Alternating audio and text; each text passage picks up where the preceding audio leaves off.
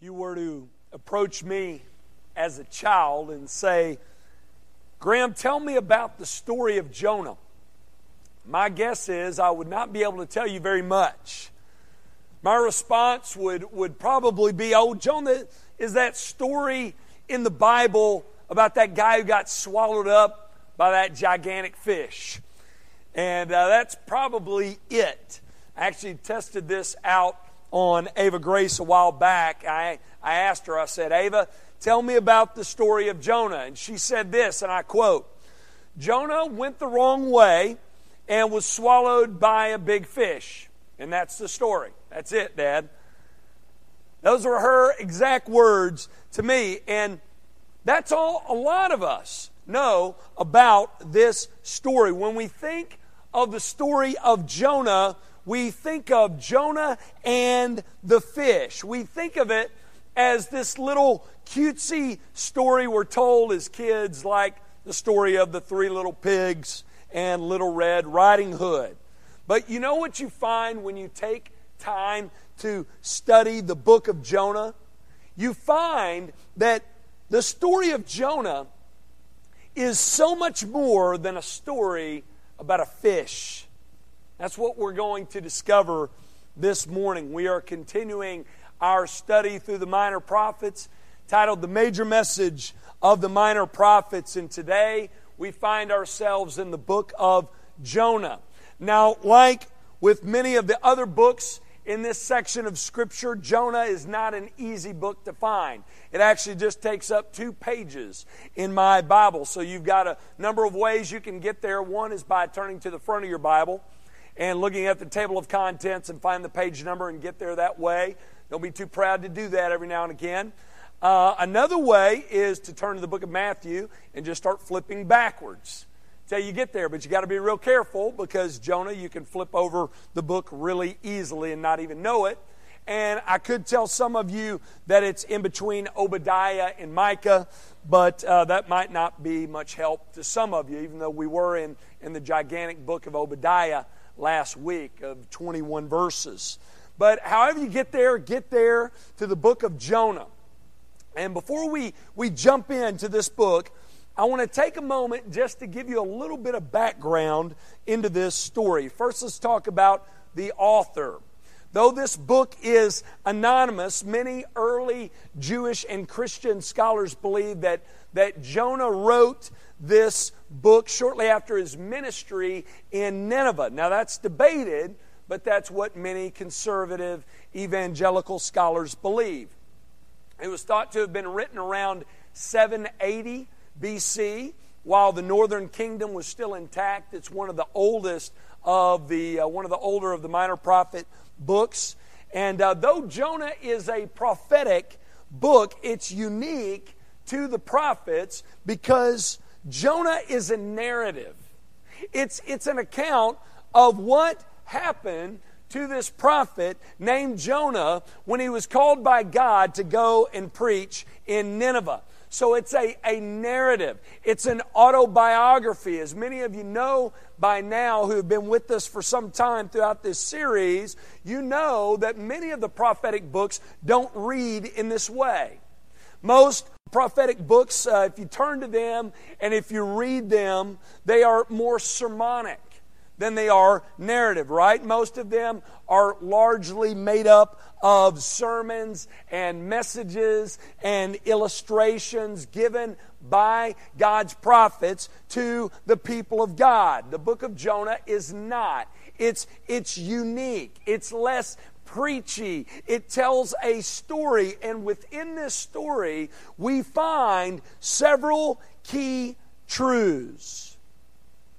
Though we said earlier, many of us, when we think of Jonah, often think of it as a story about Jonah and a fish. It's so much more than that, folks. Get this. Jonah is a story about God. It's a story about God. And in this book, we find 4 key truths about the one true God of the Scriptures. First, we learn that the story of Jonah is about a sovereign God. Jonah is about a sovereign God. Look at Jonah chapter 1, verse 1. Now the word of the Lord came to Jonah, the son of Amittai, saying, Arise, go to Nineveh, that great city, and call out against it, for their evil has come up before me. So the book begins by telling us that the word of the Lord came to this man, Jonah. God spoke to Jonah and he said, Jonah, I want you to go to Nineveh and I want you to preach against it. Now this here is not uncommon for the prophetic books, right? We talked earlier about the fact that Jonah is a unique prophetic book, but not here. In these books you normally have an account of a prophet being called somewhere by God to preach God's word. Most, as you know, are called to preach against God's people, either in the northern kingdom of Israel or in the southern kingdom of Judah. But a few of the prophets are called to prophesy to other nations. We talked about Obadiah last week. Obadiah prophesied against Edom.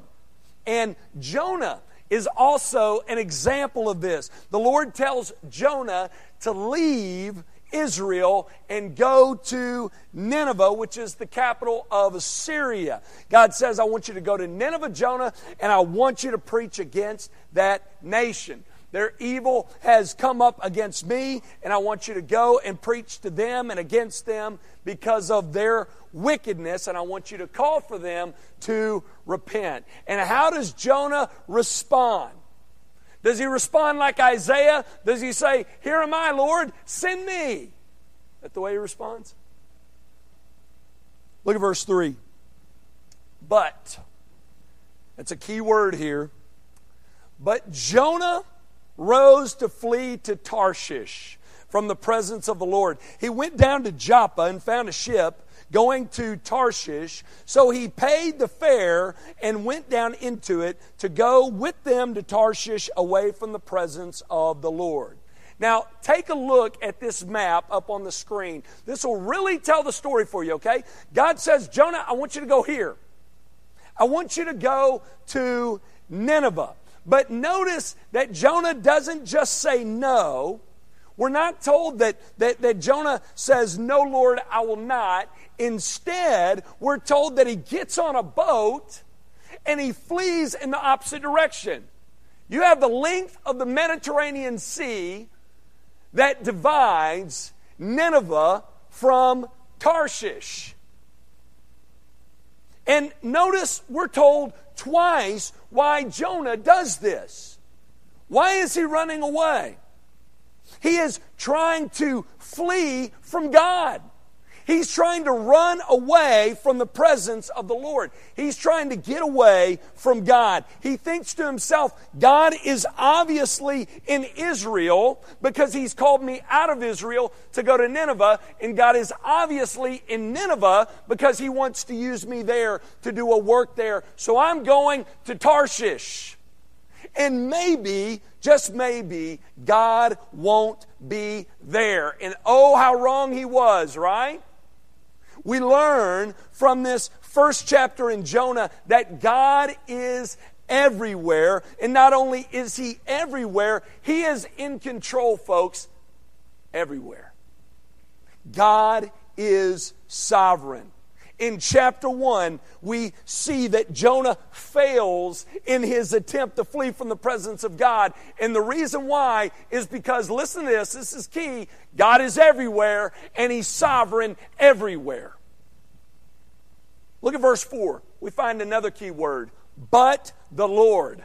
So you have but Jonah went to Tarshish, and here you have, but the Lord hurled a great wind upon the sea.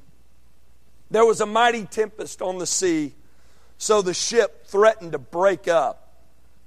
So God tells Jonah, I want you to go to Nineveh. I want you to go and preach there. And notice, Jonah doesn't just say no, but he runs away from the presence of God, and he gets on a boat, and he gets out on the water. And in verse 4, we're told that God, in response to Jonah's fleeing, hurls a great wind on the sea and brings about this great storm. Folks, God is in control, isn't He? He is so much in control that He can appoint a storm in a matter of seconds if He wants to and stop Jonah dead in his tracks. That's what He does here. You ever been stopped in your tracks by God? He can do it.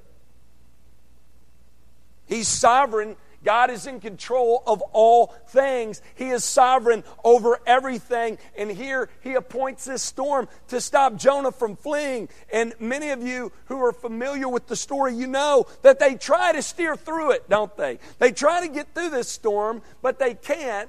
And then after a series of events, the others on the boat discover that Jonah is the one to blame for this storm. Look at verses 10 through 16. Then the men were exceedingly afraid, and they said to Jonah, "What is this that you have done?"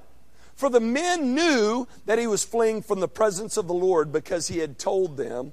Then they said to him, "What shall we do to you that the sea may quiet down for us?" For the sea grew more and more tempestuous. He said to them, "Pick me up and hurl me into the sea. Then the sea will quiet down for you. For I know it is because of me that this great tempest has come upon you." So they find out Jonah's to blame, and they say, "Jonah, what are we to do?" He says, "Throw me overboard." Now, some of you may think they just said, "You don't have to tell us twice," and they lifted him up and over, but they didn't. These guys were decent guys.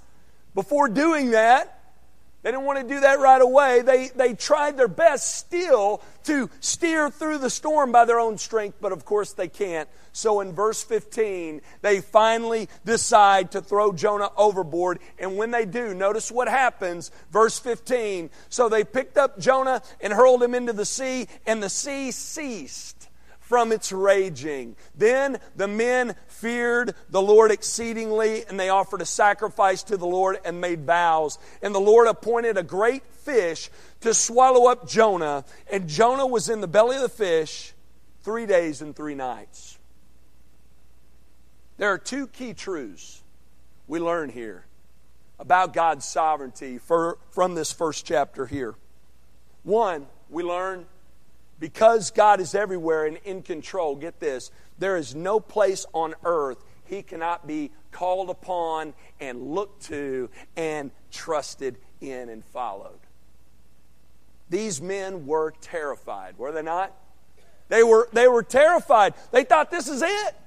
We're going to die on this boat. We're going to sink into the midst of the sea. But they learned that God was there in the midst of the sea, in the midst of this storm, and He is in control. That should comfort you this morning. Maybe you're here this morning and you are in a dark and difficult storm in life, and you are at your wits' end. Listen, God is there. And He is able to carry you through it. If you would look to and trust in and follow Him, He can lead you through it. The psalmist in Psalm 107 says this: when we're at our wits' end, if we cry out to the Lord, He will hear our cry and He will deliver us from our distresses. That's the proper response. If you're in a dark and difficult storm this morning, I pray this first point bring you comfort. God is there. He's in the midst of the storm. He wants you to cry out to Him. He wants you to cling to Him. He wants you to trust in Him and follow Him through it.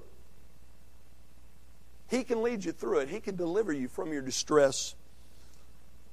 There's another point we learn as well, though, about God's sovereignty, and it's this. Get this. We also learn that because God is everywhere and He is sovereign over everything, there is no place where we can go and get away from Him in our sin. That's key. Jonah tried, didn't he? Jonah tried, and Jonah learned that God is everywhere. He sees all, and there's nowhere you can go to flee His presence. David told us that in Psalm 139. He told us there's nowhere we can go to get away from the presence of God. He says if we ascend to heaven, He's there. If we make our bed in Sheol, He is there. Jonah learned this as well. And notice, he could also not flee from the wrath of God, could he? God punished Jonah right there for his disobedience in the midst of that storm at sea by having him thrown overboard. And notice that this appeased God's wrath. This appeased the storm. Get this. We get a great glimpse of the great work that Christ did for us here. Have you ever thought about that? Think about this for a minute. Though Christ was different from Jonah in that he was not deserving of God's wrath, get this, he endured God's wrath for us to appease God's wrath so that we, through Christ, could have peace with God and be brought back into a right relationship with Him. Folks, that's the gospel. Don't you see that here in Jonah? Isn't it beautiful? To see that picture, we see that picture painted all throughout the Word of God. So the work of Christ is illustrated here in Jonah 1. And we also learn at the end of Jonah 1, God provides salvation for Jonah by means of a fish. And that brings us to point number 2. The first point we learn from Jonah is that Jonah is about a sovereign God. Number 2, we also learn Jonah is about a saving God. Now, like we said earlier, Jonah is a unique book in this prophet section of Scripture, right?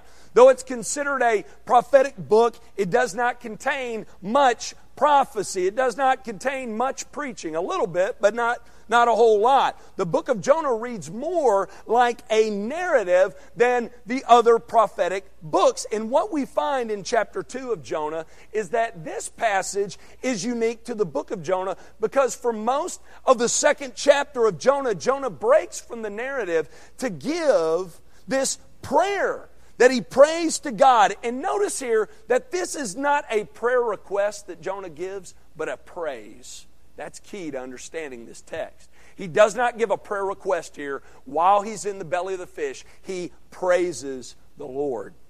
Growing up, when I heard the story of Jonah, I thought of the fish as being the instrument of God's punishment that God's using against this prophet for his disobedience, but that's not what we see here at all.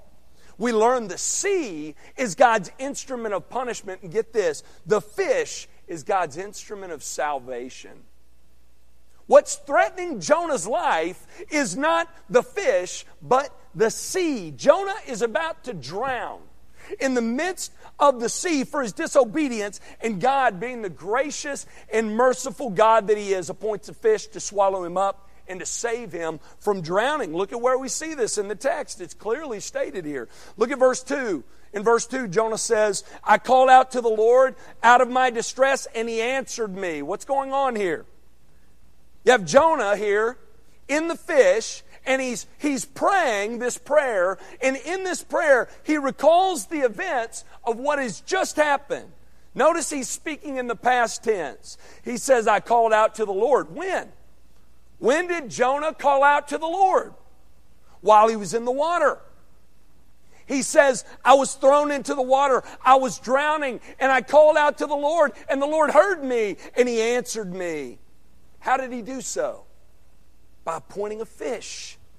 Jonah says, out of the belly of Sheol, not the belly of the fish, the belly of Sheol, out of the belly of the deep I cried, and you heard my voice. He says, I was on the verge of death, and you saved me. Verse 3, for you cast me into the deep, into the heart of the seas, and the floods surrounded me. He's about to drown, right? All your waves and your billows passed over me. Verse 5, the waters closed in over me to take my life. The deep surrounded me. Weeds were wrapped around my head. You see, Jonah's life is being threatened by the sea.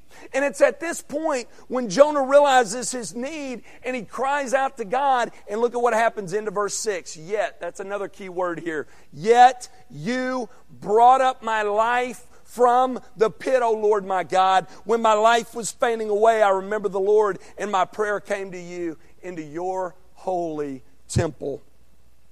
Notice the transition here, folks. This is so key. Jonah was drowning. It says, I was drowning, I was sinking, I was on the verge of death, yet you, God, brought me up out of the pit. I was dying, and you, O Lord, rescued me. God saved Jonah, folks. Like we said in the previous point, God is sovereign. We learn from Jonah that God is a sovereign God. Here we learn God is sovereign in salvation. Notice Jonah played no part whatsoever in God's saving work here. God didn't throw Jonah a life jacket for him to swim to. He didn't provide him a boat for Jonah to swim over to, get in, and row his way out. No, God appointed a fish to swallow up Jonah and to spit him back out again on dry land.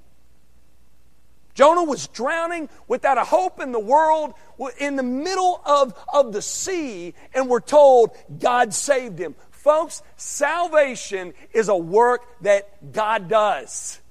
It is solely and completely from Him. He is the author of our salvation, and He deserves all the glory and the honor and the praise for the state of things in our lives spiritually. Believers, that should keep you humble. That should make you thankful. That should make you worshipful. And that should keep you focused on God. And that should also give you boldness when you go out and proclaim God's Word to others. Listen, God is able to transform the hardest of hearts from the inside out, and we're going to see that here in just a minute. And He does it through His people sharing the truth of His Word by the power of His Holy Spirit. Therefore, we're to be faithful. We're to go out, share of God's saving work with those who need to hear it, and we need to trust and be empowered by the fact that salvation is a work that God does. So we learn from this book that the book of Jonah is about a sovereign God. The book of Jonah is about a saving God. Number 3, the book of Jonah is about a gracious God. Jonah is about a gracious God, isn't it? God is gracious to both Jonah and He's gracious to the wicked and evil Ninevites, is He not? Look at Jonah chapter 3, verse 1.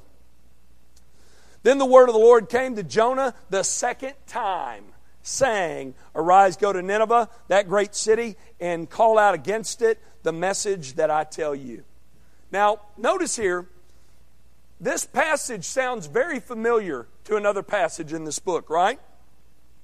The reason why is because this passage is almost identical to Jonah chapter 1, verse 1. Look at Jonah chapter 1, verse 1 for a minute. Look at what it says here. Now the word of the Lord came to Jonah, the son of Amittai, saying, Arise, go to Nineveh, that great city, and call out against it. You see, those two verses, Jonah 1:1 and Jonah 3:1, are almost identical, but there is a phrase that differentiates the second from the first. In chapter 3 is added the phrase, the second time. We learn here from this book that God's word had to come to Jonah twice. Because the first time when God's word came to Jonah, what did he do? He ran away, right? He got out of town. He headed in the opposite direction toward Tarshish, away from the presence of the Lord. And you would think that after this happened, God might just say, Fine, Jonah, run away. You don't want to be a part of what I'm doing, Jonah? That's just fine. I'm not going to make you. I'm going to use someone else. Someone more willing, someone more qualified than you, Jonah. Yet He doesn't do that, does He? Notice here, God goes to great lengths to redirect Jonah. First, He appoints a storm. Then He appoints a fish to swallow him up and spit him back out again. Then we're told in chapter 3, verse 1, that God comes to Jonah a second time, and He calls him out once again. He says, Hey, Jonah, remember me? You tried to run from me, and I had you swallowed up by a fish and spit out right where you lie. Remember me, Jonah? I still have a mission for you. I have a message for you to preach, and I want you to go to Nineveh and preach against them. And look at what happened after God's word came to Jonah a second time. Look at verse 3. So Jonah arose and went to Nineveh. Smart move, right? You better believe he went to Nineveh.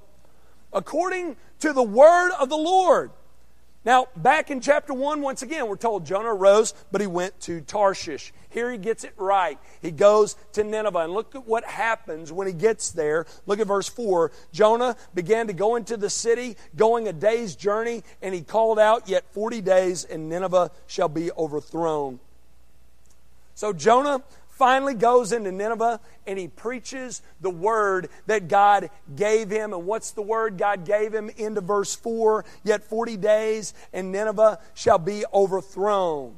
So he does what God says. He preaches against Nineveh, and notice the amazing response. Verse 5, "And the people believed God." Wow. Well, Jonah had a rocky road to get to Nineveh. God eventually used him there to bring these wicked Ninevites to repentance. Now, listen closely to this. I want you to get this, okay? We learned something very, very important about God here. God could have let Jonah go, right? Like we said earlier. He could have used someone else, someone who would have gone to Nineveh at a moment's notice, one who had a history of going into hostile areas and preaching repentance with boldness. He could have left the Ninevites in their sinful state, right? And just gone in and wiped them out. But instead, God chose to use a weak-minded, disobedient, hard-headed, and fleeing prophet like Jonah to reach this wicked and evil people. He used a prophet who had such a small view of God that he thought he could outrun God by ship. He used him. A prophet who openly and outwardly disobeyed the direct call of God. God is gracious, is He not? He is. We learn that here in Jonah chapter 3. He's a gracious God who delights in giving second chances to those who have been resistant to His calling and to those who have been unruly and rebellious toward Him. So the book of Jonah, it's about a sovereign God. It's about a saving God. It's about a gracious God. And fourth and finally, the book of Jonah is about a missional God. God is a missional God, is He not? If He wasn't, we wouldn't be here, folks. This thing didn't start here, did it? In Jacksonville, Texas. No. We're proof right here. God is a missional God.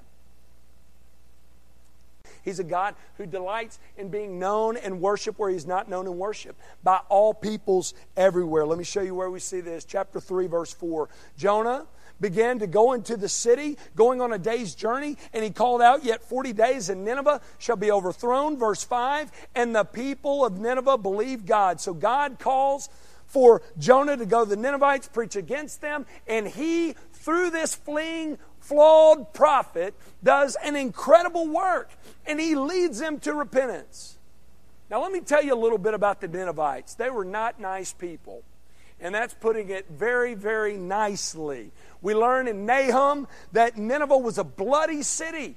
When doing some background on the Ninevites, you learn that when they would return from war, they would return with the heads of their enemies, and they would stack these severed heads outside of the city gates. This was a barbaric and godless city, which shouldn't surprise us, right? Because it's the capital of Assyria. The Assyrians were known for being barbaric. Listen to this quote I came across from Elliot E. Johnson in the Bible Knowledge Commentary. Johnson says, "Nineveh was the capital of one of the cruelest, vilest, most powerful, and most idolatrous empires in all the world. They were extremely wicked, and they were great enemies of Israel. That's why Jonah hated them."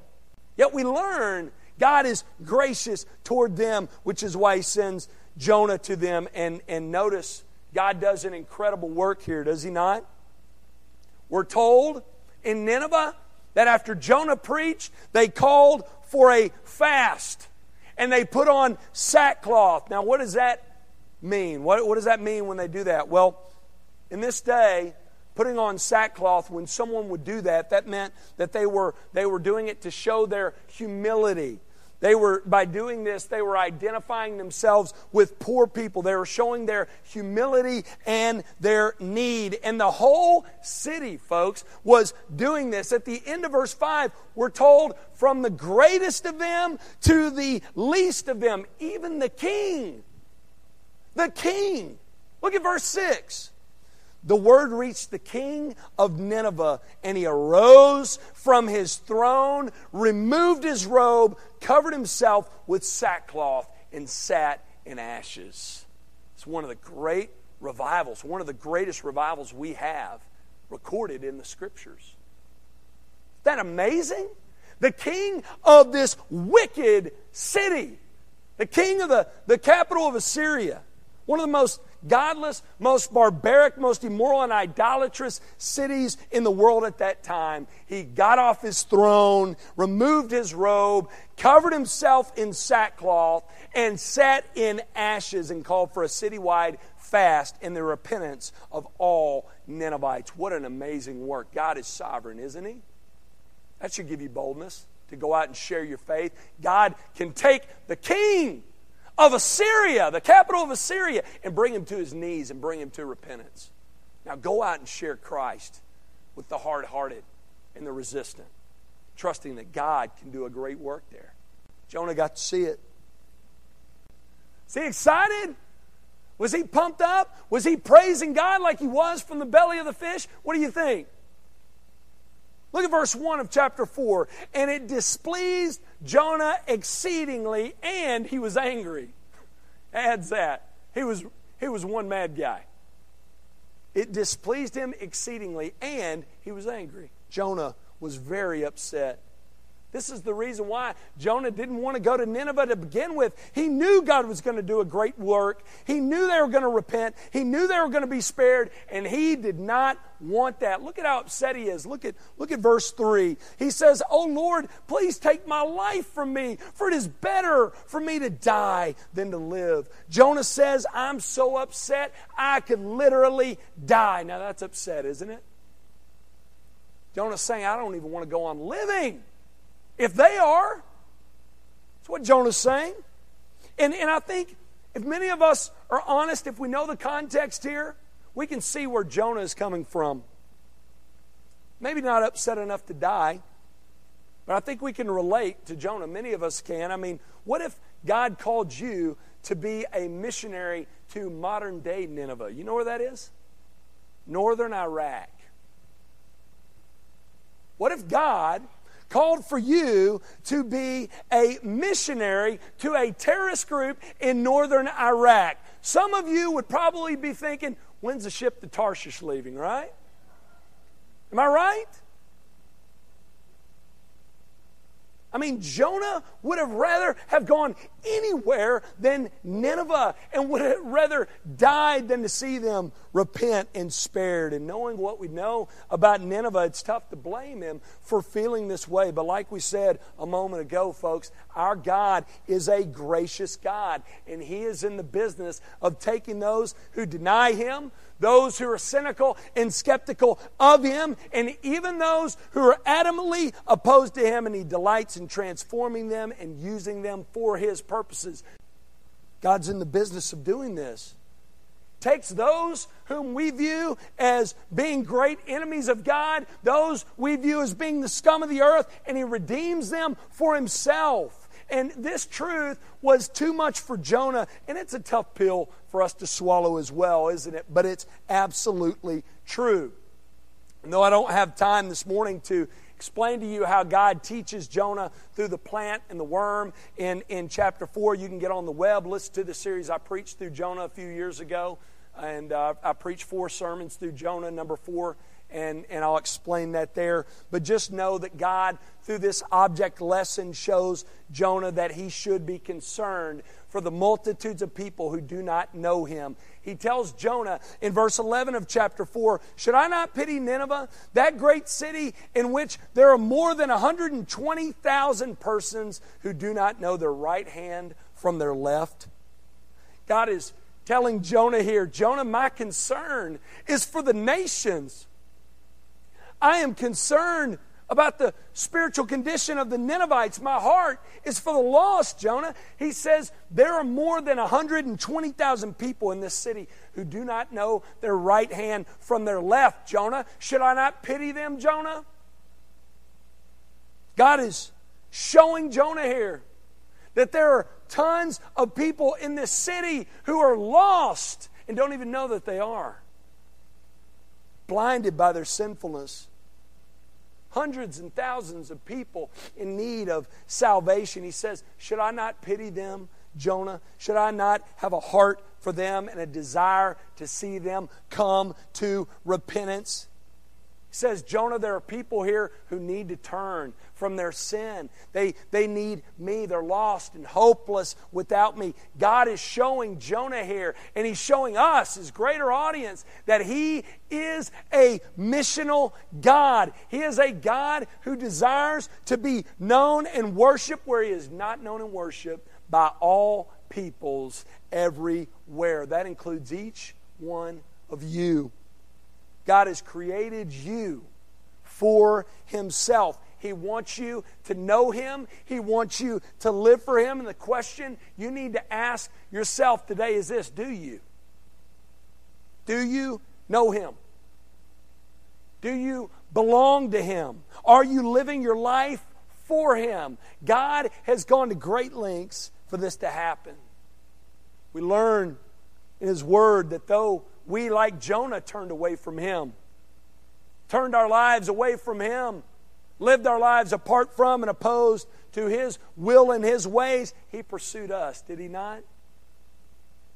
And He sent us His Son, sent Him to earth to live for us and give His life up for ours so that we, through Christ, through His person and work, could be forgiven of our sins and brought back to a right relationship with God. And Scripture is clear that if we will turn from our sins and turn our life over to Christ, if we will trust in Him alone for our salvation, we can be saved and be made right with God once again. If you're here this morning and you've never made this decision, there's no better time than right now. Today is the day of salvation. You're not promised the next moment. The only moment you're promised is right now. You got to get this right now. And I pray, I urge you today, you would not leave here without doing so. Let's pray.